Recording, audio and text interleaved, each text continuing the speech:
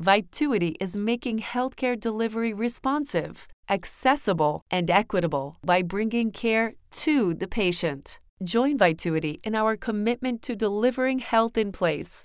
Learn more at vituity.com. This is Alan Condon with the Becker's Healthcare Podcast, and I'm thrilled to be joined today by Duke Anderson, President Emeritus of Hillsdale Hospital in Michigan. Duke, before we dive into our discussion today, I'd love to turn the floor over to you to hear a little bit about what you've been up to and your background as well. Well, just in terms of a little introduction to myself, I'm Duke Anderson, and I've been the President Emeritus at Hillsdale Hospital. It's a hospital in rural southern Michigan for the last 2 years. And prior to that, I was the President and CEO at Hillsdale for 13 years. Fantastic. Well, thanks so much again for joining us. I'm excited to kind of pick your brains a little bit today. So, Duke, can you tell us what are the issues that you're spending most of your time on today, of course, as President Emeritus of Hillsdale Hospital? Well, in my role as President Emeritus, I've got a couple of roles. One is I'm the advisor to the current and my successor, President and CEO, Mr. J.J. Hodshire. Also, I do a range of special projects, but what are the issues that we're all spending the most time today? I guess it's just basically preserving and enhancing a corporate culture that is both productive and trustworthy. So that really breaks it down into several things. One, the financial challenges that we're still facing are just absolutely severe. As we all know, we went through COVID. Now we come into an environment with higher overall costs due to staffing, pharmaceuticals, and medical supplies. Got lower volumes still due to COVID and post-COVID. At the same time, we have reimbursements from insurance carriers that are either flat or certainly inadequate to meet the rising costs.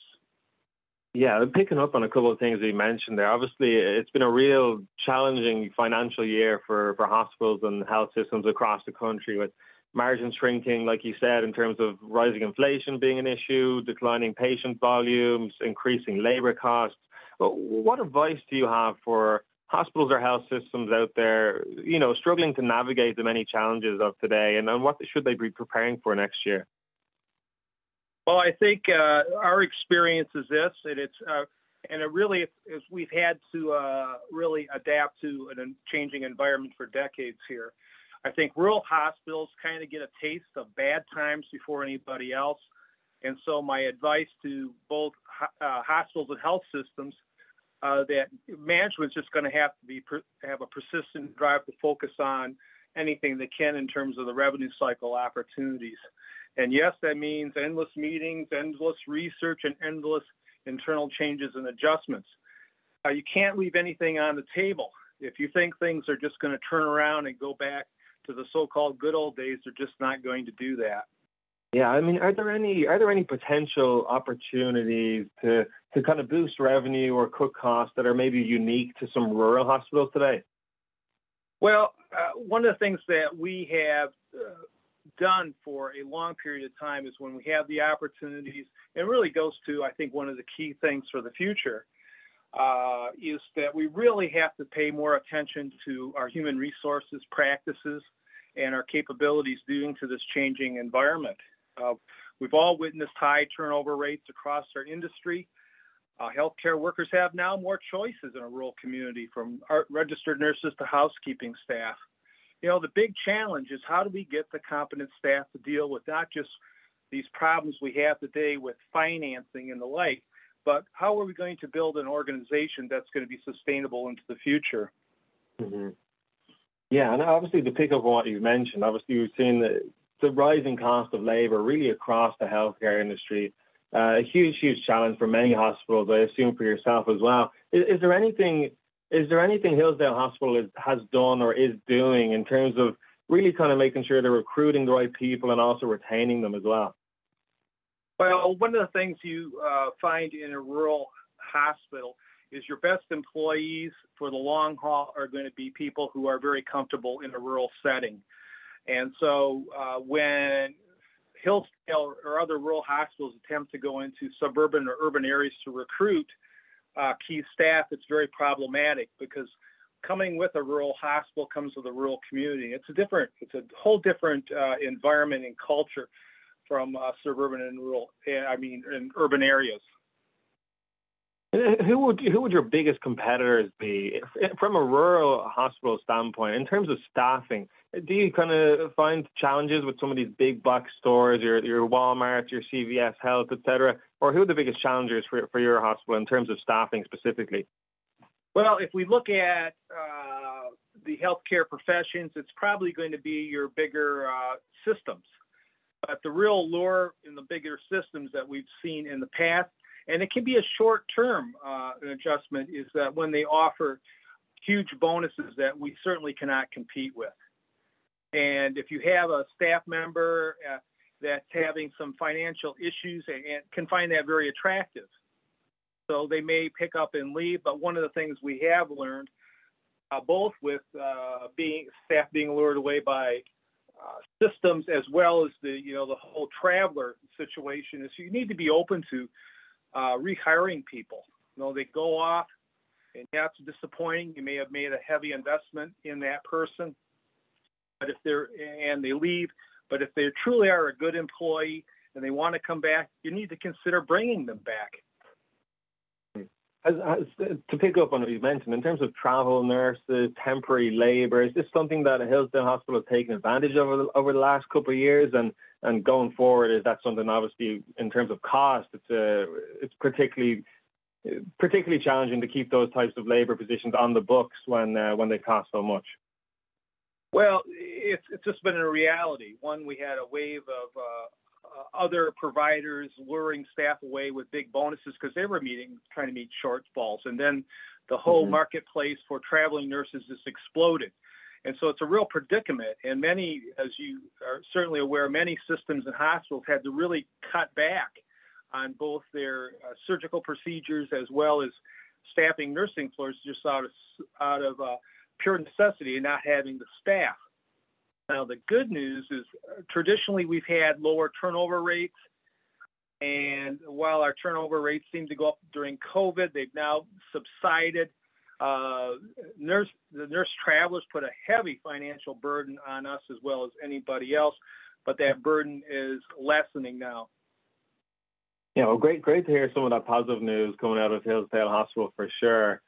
Duke, when you're thinking about the next couple of years, specifically around investment, around growth, is there anything that you're particularly focused on, or have investments and growth taken a little bit of a backseat due to, obviously, the seismic financial challenges that many are experiencing today? Well, I would think if you're thinking about the investments in growth, let's just talk about the growth strategy. The growth strategy, and what's great over time and with technology and to be able to analyze the service area that we do have, we look at both our outpatient and inpatient services. The good news right off the bat for us, our outpatient market share is quite good. And frankly, we think that's due to two things. One is the convenience that we can provide, but also we have some very excellent top-notch performers in our outpatient services. Inpatient market share, a little more problematic because we do have competitors for different things because of the systems, and they're wanting to really go for this more higher-end marketplace. Mm-hmm. How do you combat that? What are the investments you need? It goes back that you just need across the line. You need top-notch people doing the work at your facility. One thing we do in rural hospitals, we sometimes get a bum rap that systems are just by definition a better provider of care for inpatient services just because they're larger and they're more resource rich. But you really have to look beneath that hood to accurately assess whether this is true or it's just a myth in terms of the quality of care that you would get. Absolutely. Duke, from an outpatient standpoint, what is the top service line that you have at Hillsdale Hospital, and how do you plan on capitalizing on what's working well in terms of those service lines? On the outpatient side? Yes. Outpatient side, one is we've certainly gotten more involved in community primary care, offering more entryways into our system for primary care. both with physicians as well as advanced practice practitioners. One thing you'll find a lot of in rural areas, and you're seeing it more everywhere else, is just the utilization of nurse practitioners and physician's assistants under the general direction of a physician, a medical director. And this is one of the ways we have traditionally bridged the gap in terms of primary care demand and supply. Got it. Really interesting. One question, if you wouldn't mind humoring me with this one. Obviously, we're seeing across the spectrum, whether it's a rural hospital or a suburban, urban, this kind of slow, steady migration from inpatient procedures to outpatient procedures.